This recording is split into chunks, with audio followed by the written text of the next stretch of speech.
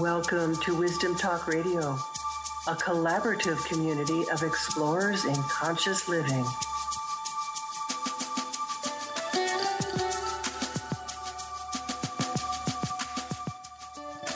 In my decades of being alive and, working with people first as a psychotherapist and then as for lack of a better term, a spiritual mentor, I've often been so struck by the nuanced journey of life. I mean, for each of us that, we never know what's going on within another person's inner life, or what's moving them to do what they do and to be who they are, of what bridges they need to cross to get where they want or need to go, or to just simply to get where they're going.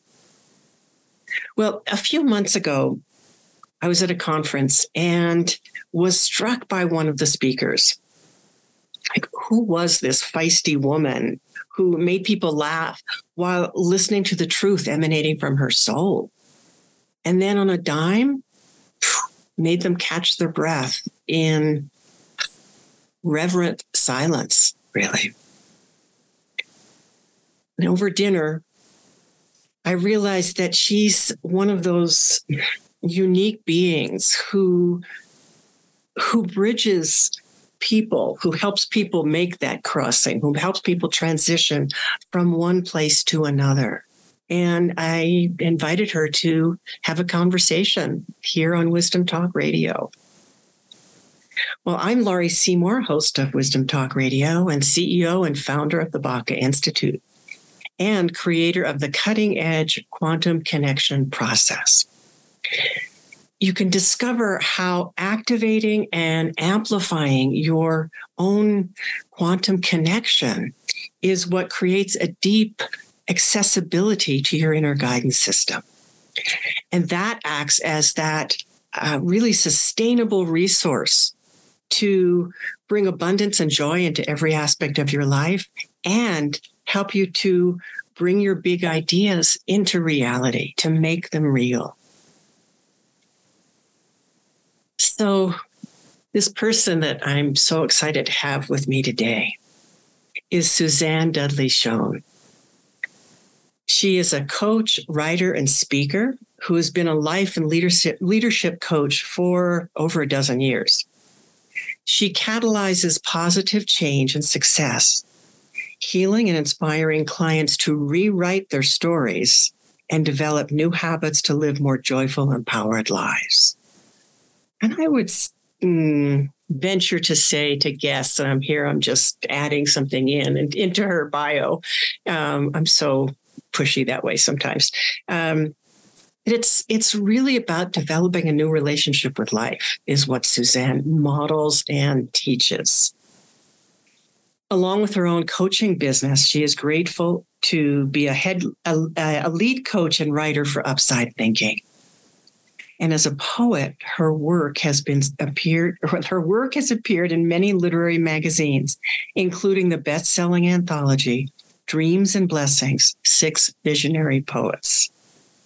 In her book, Out of the Box, A Journey in and Out of Emotional Captivity, Suzanne recounts her passage from silent suffering to flourishing with the aim of providing hope and insight to others. Welcome, Suzanne Dudley Schon, to Wisdom Talk Radio. I'm so glad you're here.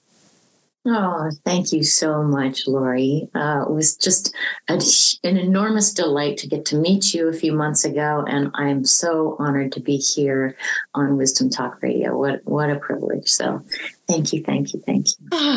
So where shall we begin, my dear? I mean, I could ask you, why you became a coach, and I want to know that, but there's something about who you are that feels so full and rich and lit up from the inside. And you may or may not ever even know that or see that, but from the outside, that when I look at you, that is what I see. And so perhaps it's to start by sharing a little of, what is your journey? You have been, I want to say you've been so many things, you've done so much. And what in all of that has called you into this place of being with others in this way that you are? Thank you. It's a lovely acknowledgement. I'm just taking that in. Thank you. It reminds me actually when I was in college, I actually did the whole sorority thing, which is kind of not really like me, but I did it. And the high point, and honestly, the only thing I remember from all, my time in it whatsoever, was that I had what's called like a little sister and a big sister. And they give you a Greek name. And the name she gave me was Thalia, Thalia. And it means bringing light. And I was so struck by it and then just forgot about it. Mm-hmm. And so to speak to your point of, whether it's light, whether I'm aware of it or not, that it's such I'm like humbled that that's what people see. Mm-hmm. And it's certainly my desire. Like it's always been my desire to make people feel better, from a naive little child kind of perspective. I was the peacemaker at home and I'd see people in distress and, try and smooth over conflicts. And I saw the suffering that each individual in my family had, including my parents. Mm-hmm. And wanted to minimize that. I've always been attuned to other people's sort of emotional state. And so there's so much suffering in the world. And when we are in that place, we are less lit up. So in the darkness of life, which there's plenty, there is so much going on always through history and now currently, there's always room for more light. So my hope, my desire has always been, can I bring light to an individual, bring them light, whether it's levity, laughter, or whatever, or maybe provide some insight or hope. So that's kind of my driver. And Yeah. And that makes sense to me because as I got a chance to watch you in action, I saw all of that. And I'm sure not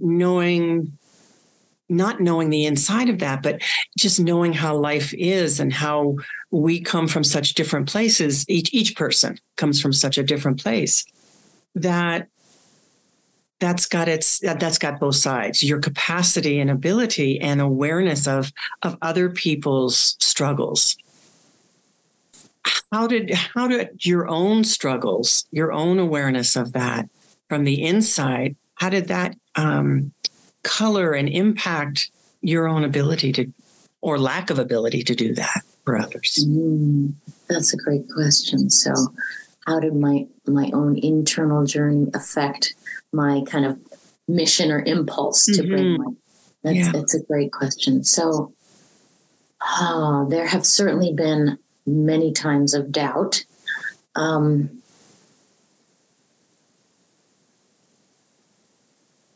As a child, there's a couple of seminal moments where I was so lost that I was reaching out for help from some other, whether it was God, universe, higher power, or so forth, when I felt so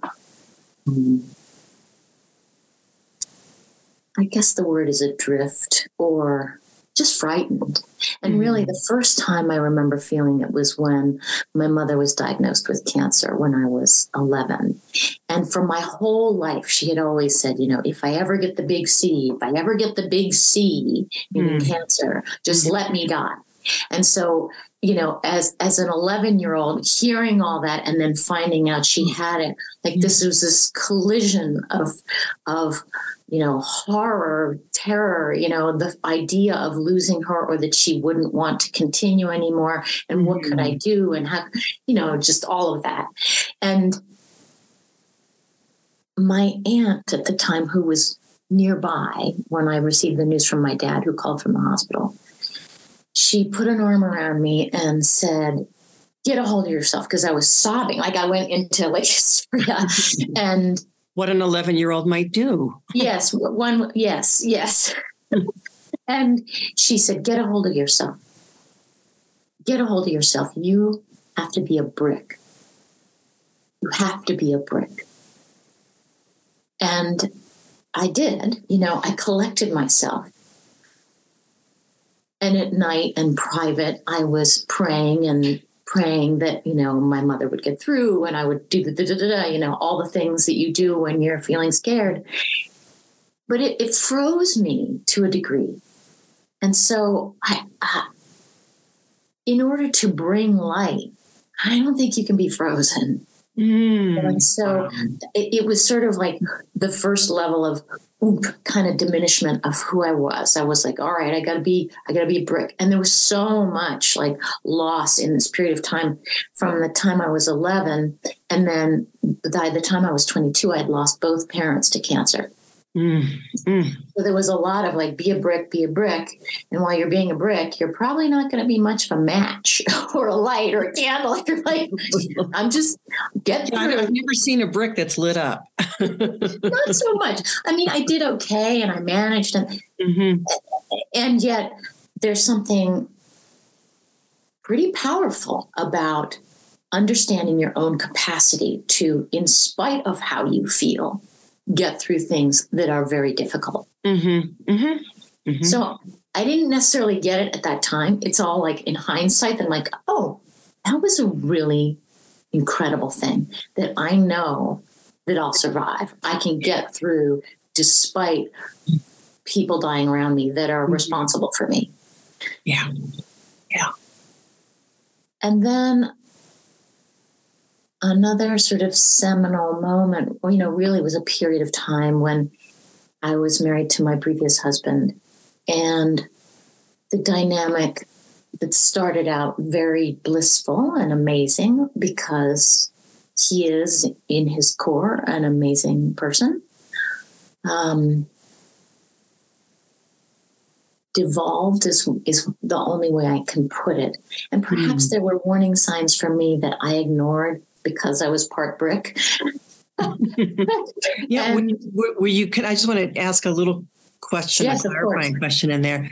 So being the brick in the midst of that, was it that you were less able to identify or give credence to anything that you might be feeling?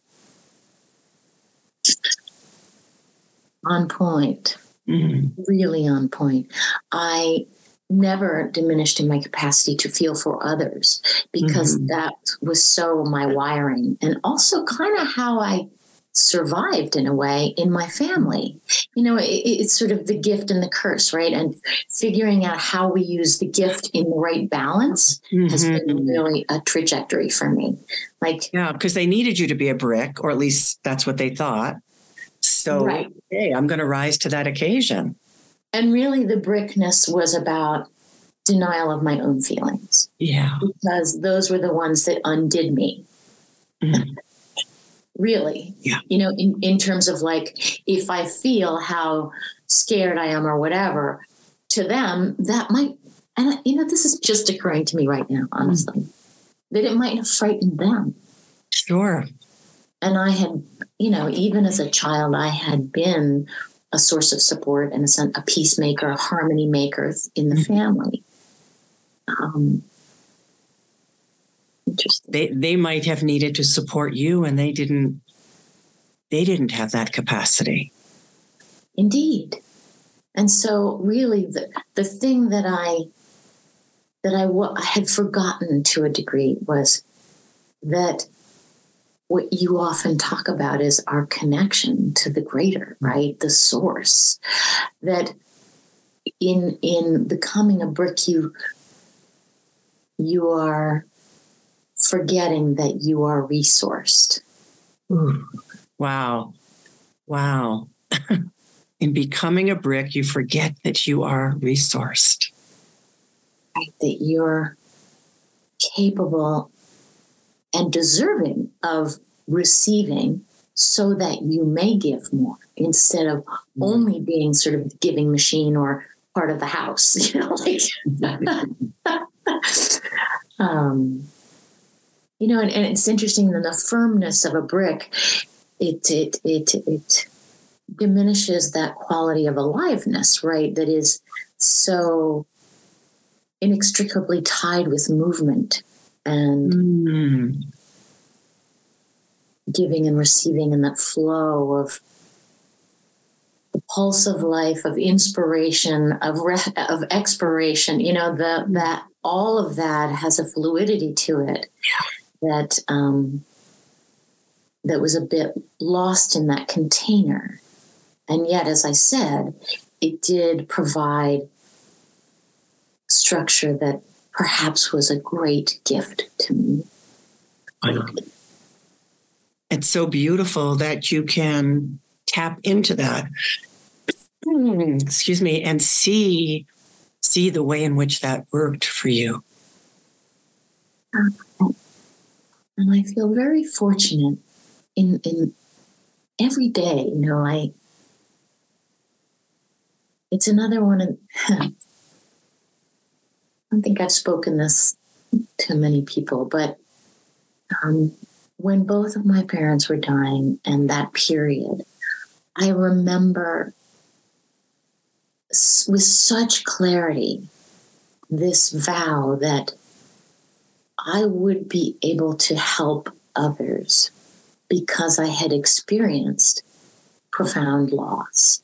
And that I would be able to relate to someone's experience and perhaps lift them up. And so, you know, that whole thing of with every problem that you receive, it has a gift in its hands. And so I think that's a really good way to live, and it has helped me a lot. And I see how you carry, almost like no matter what, you carry that sensibility of being a bridge for someone else. And how extraordinary that is, because you had to know both sides of that. You had to know the loss from the external, but you had to know the loss, the potential loss, the at least partial loss of your own interconnection. And then yet, it's almost like, and see if this is true, it's almost like your way through was that which you always knew about yourself, that you were always here to bring light. Thank you. You know, I received that.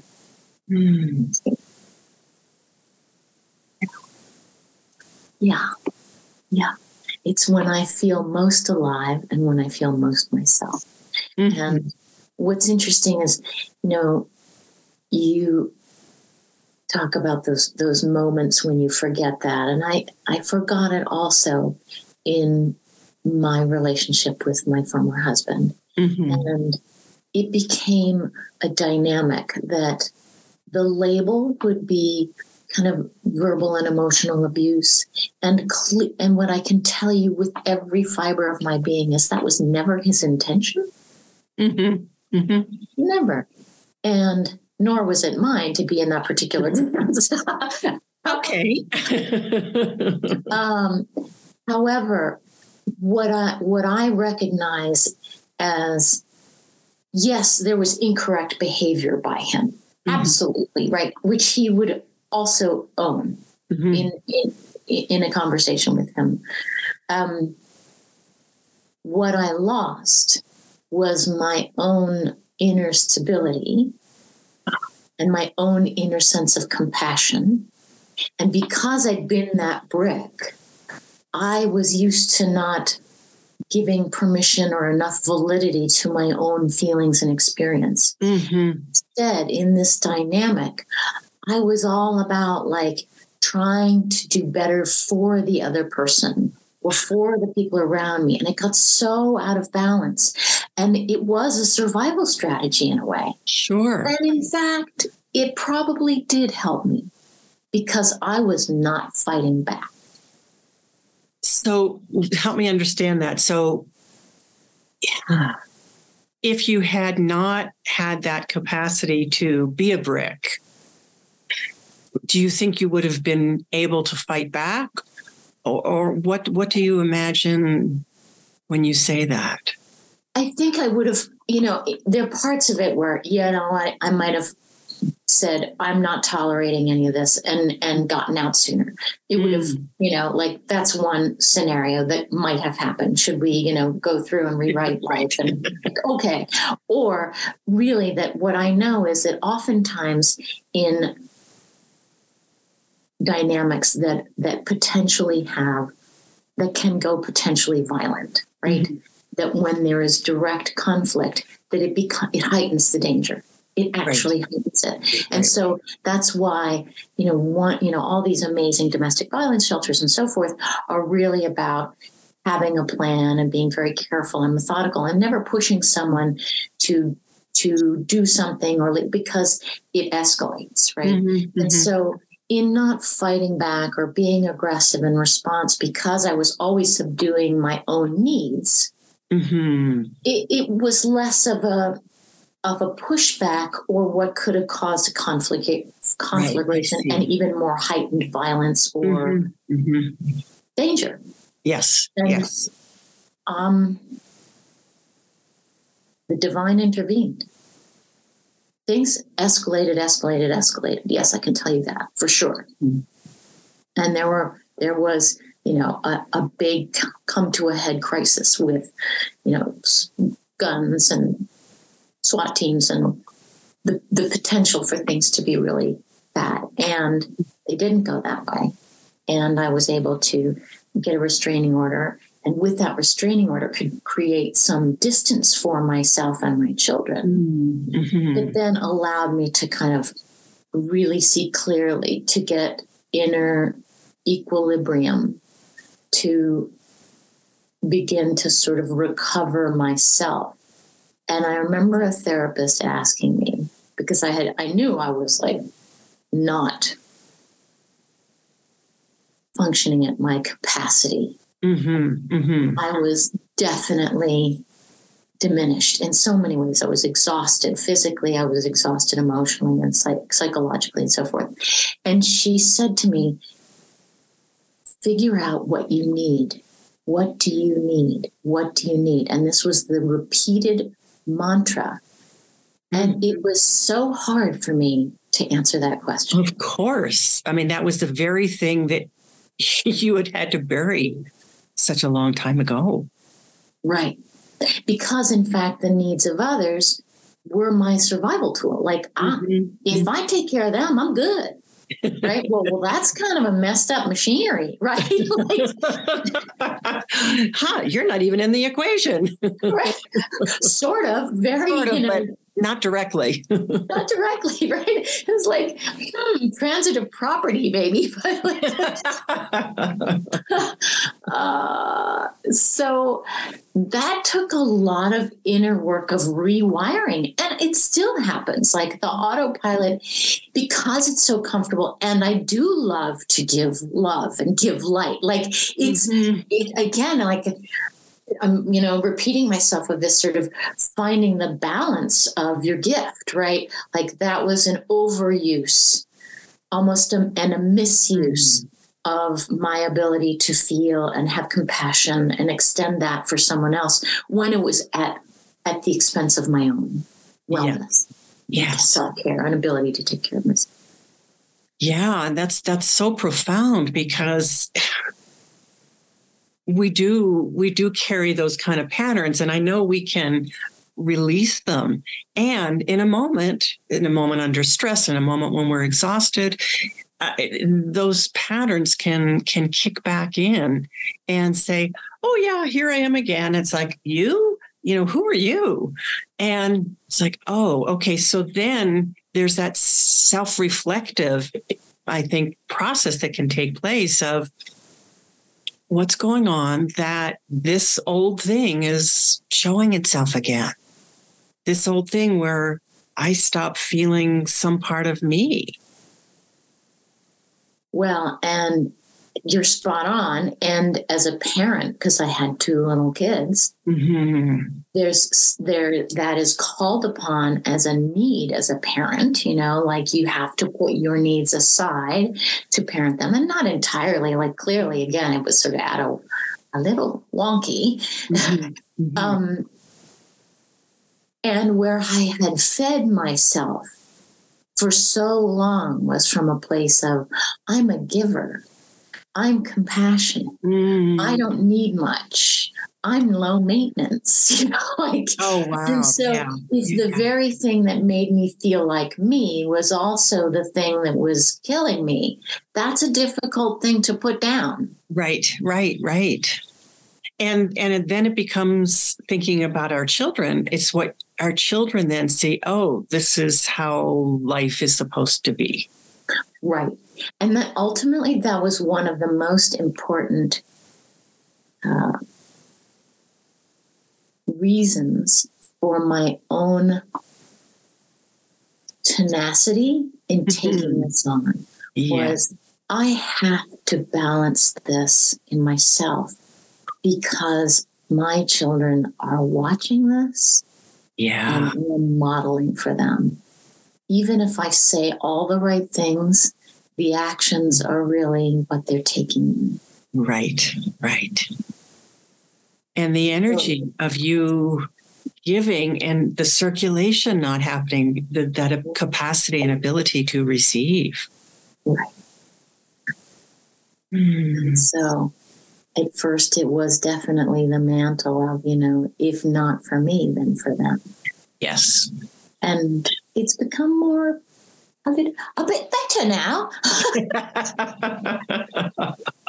Thankfully. Yes. And so what does that look like for you? What does that look like in terms of how you do your work in the world? How I do my work.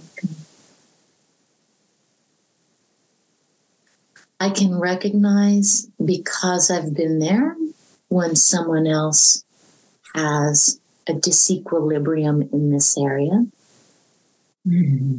And I work hard to ground myself and do the things that I know will have me work from a space of wholeness and completeness, so that I truly am able to give, and not from a place of habit, ego, you know, and not ego like, oh, I'm so great, but really, like, the I Ching has this interesting phraseology around the ego is often masquerading as the white knight, which is definitely that concept. I'm coming in to save the day, you know. And while it's admirable on one level, it's a misguided thing, rather than truly honoring the other person in their own capacity to rise up, to be whole and brilliant and capable, and return to themselves just as I have NIL. And it makes me then do that same thing. Like, okay, are you coming from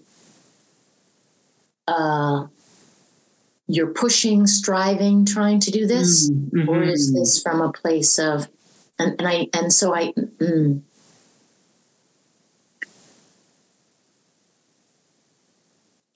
It requires me to be humble and yet whole. I have to become whole through connection to that which is greater. And I am humbled in that it's not me, my personality, and just Suzanne functioning to save this person. Mm-hmm. They ultimately have the capacity to save themselves. And so that's, why I often prefer the word catalyst rather than helping someone. Yeah. That's beautiful. And the modality of coaching, which I so love, is so strictly not about like telling people what to do. It's often a misnomer. People that come from coaching in the sports world, they're like, oh, tell me the 10, exercises I'm supposed to do. Well, there may be some of that, but really it is this co-creative experience. Yeah. And understanding while a person may have an area where they're feeling stuck or, less than or whatever, that they really have that blueprint, that divine blueprint within them to fulfill. And you're just in that moment able to, whether it's shine a light on it or have them shine a light on themselves. So beautifully said, Suzanne. Thank you. I love that. And it strikes me that we each have to, fill ourselves and be connected to that fountain, that ever flowing, ever replenishing fountain. So then we get to give from the overwhelm, from the overflow, not the overwhelm, from the overflow, rather than, I got to give some more, which is so exhausting. And there's no truth in it because there's no real giving. It's giving, so that I look good. So that I can feel good about myself. And I remember a long time ago writing something about how the concern for another person is this masquerade of control. It may be controlling them, maybe controlling me, like something in the situation, rather than recognizing, as you were just speaking to so beautifully, the eloquence of this person's soul, the blueprint, the divine blueprint that they have. Wow. I'm just covered in chills, hearing your identification of that concern being a masquerade. It's incredibly well put. And I think, in today's culture, we have a lot of that, some of which is being activated by the 24/7 news cycle, right. Whatever news source you're watching, it's going all the time. And it keeps us in that sort of destabilized worry and concern. And it not in co-creation at all. And you feel like you're doing something by worrying when it's actually not helpful at all.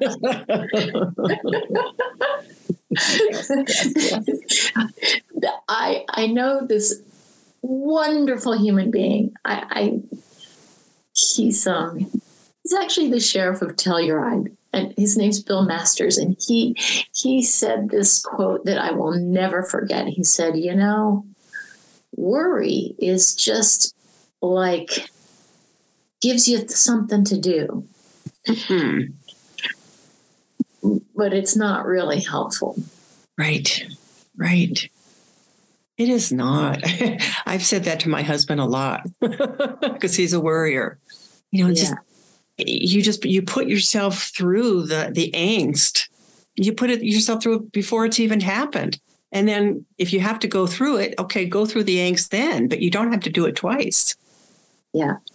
And the other part of it was like, it's like being in a rocking chair in a room full of long-tailed cats. So like this idea of like you're doing something that you think might be constructive, but you actually might like roll over a cat's tail and, set it off. And like, it's completely chaos, right? Oh my goodness. Yeah. Okay. But you just said something that sparked something else, which is it's complete chaos. What you're doing in doing that is contributing to the chaos. Yes. You're creating it instead of doing what you think you're doing. Let's worry so we'll make it better. You're actually contributing to this miasma of chaos. Right. And the concern that then turns into, at least for me, can shift. It's very kind of, modal. It becomes fear. Yes. And, we know that like a long time ago, Leo Buscaglia or, whoever wrote about like love is letting go of fear, that these two cannot coexist. And when you're in fear, you're not in love. And when you're in fear, you're also not, and when you're in fear and worry and doubt, you're not in a state of clarity. Yes. And true connection. You're seeing things from this emotional lens, which immediately blurs your capacity to be analytical. Like it shuts off the prefrontal cortex and you're left there in amygdala reptilian response only. Right. And it's not just the analytical that it shuts off. Yes. It also shuts off that connection with source. If we're in an emotional tizzy, when I'm in an emotional tizzy, I cannot get truth. I cannot get that clarity. I cannot receive that inner guidance.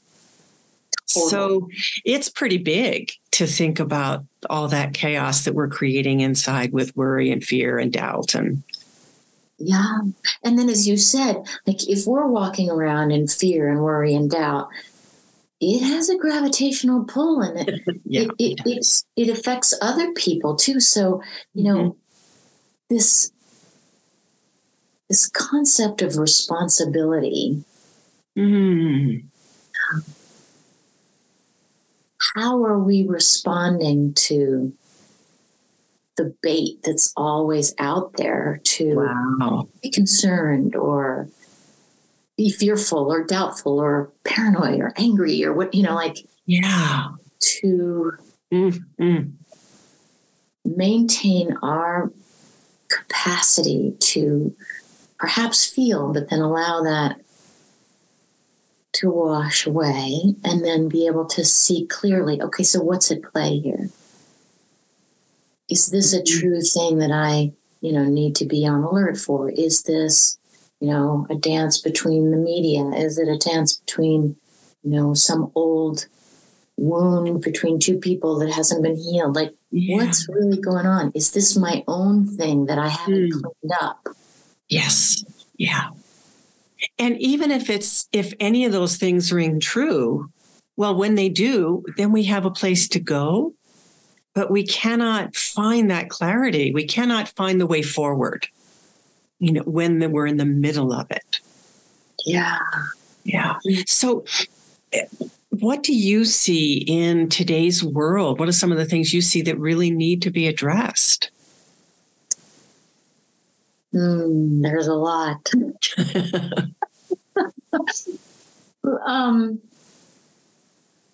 One piece is somewhat related to the responsibility that I just mentioned, which is there's so much polarized thinking, right?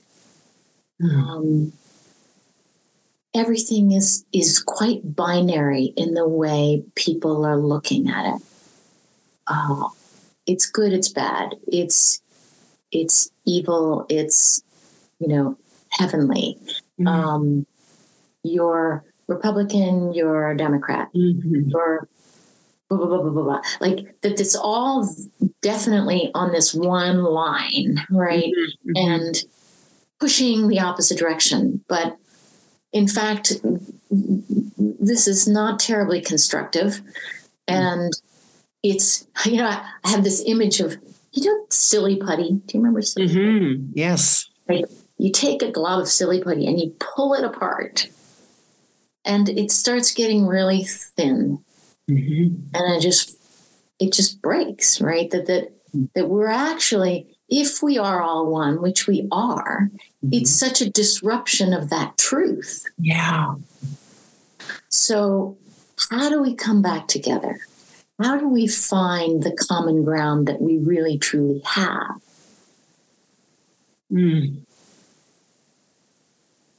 son mentioned something the other day. He goes, I think it's because we don't have an outside force to quote unquote fight or something. And I thought, there's something to that. And not necessarily that I believe you have to fight against something, but that there's a unifying point of connection or intersection of beliefs and the goal of those beliefs, right? So if our goal is to create less fear or less violence in the world or whatever, it then becomes, instead of just being the linear shape, it can come together at the top to be a pyramid or a triangle, which I remember back, years ago, them talking about the triangle being the strongest shape in geometry. Yes. So aren't we much stronger when we come together in that triangle? And it doesn't mean we have to agree on everything or completely modify our opinions. It means that we need to respond to the stressors or the conditions that we're faced with, which are plentiful, whether it's and whatever end of the spectrum you believe on any issue, whether it's,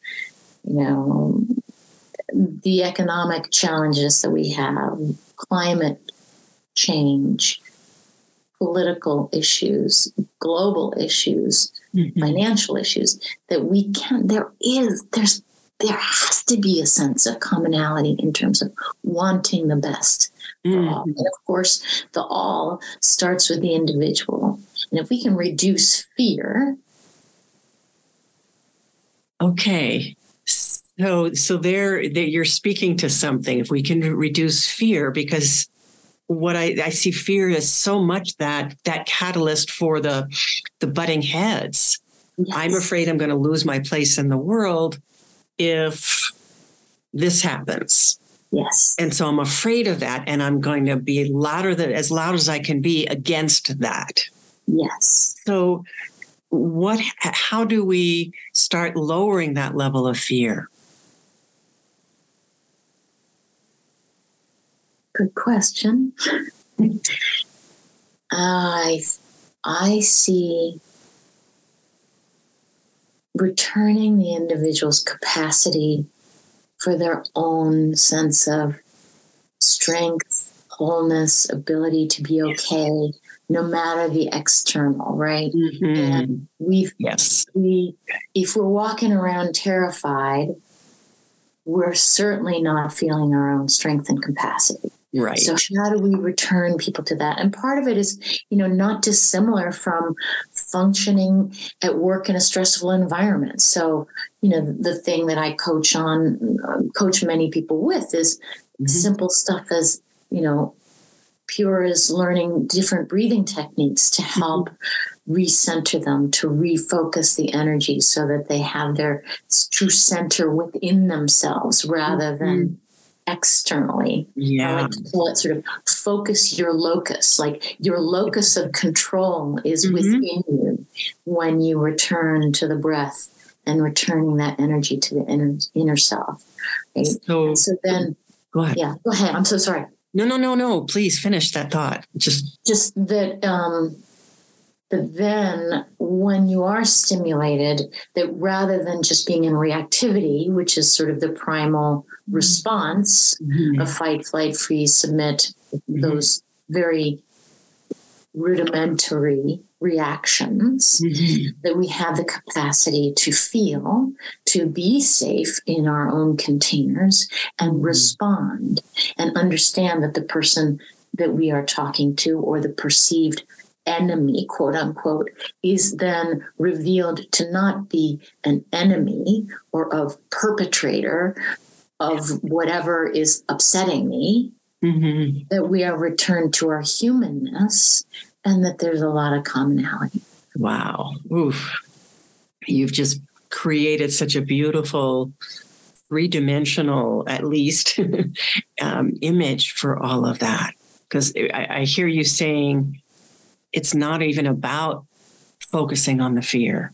It's about returning that center point, returning to that center point, anchoring within that, expanding that, getting to know that, getting so familiar, so in it that the fear dissipates because we have that commonality. We see the commonality. We want to then do for what's good for the whole. Right. And you're able to collaborate because you're not afraid of the person that's quote unquote against you, because you realize, okay, we may have different opinions, but there must be a way for us to work collaboratively, using that creative sense of then making a solution happen that wouldn't happen with just one or just the other. Exactly. How cool is that? Yeah. And that's the bridge builder.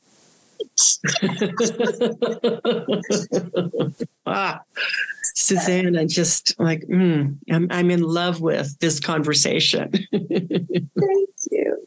Me too. You mentioned that you're going to, I think, have a special gift or tool for our listeners. Can you say a little about that? Oh, yes. So this is something, a tried and true system. I call it Peace on the Path. And basically it's just a series of steps that you can do on a daily basis or multiple times a day to really help bring you back to that sense of center so that you're able to access your higher level thinking, to be able to see more clearly without sacrificing your own experience of like, wow, I might feel this way. And yet, what is the right thing to do, in the higher level, in the bigger perspective?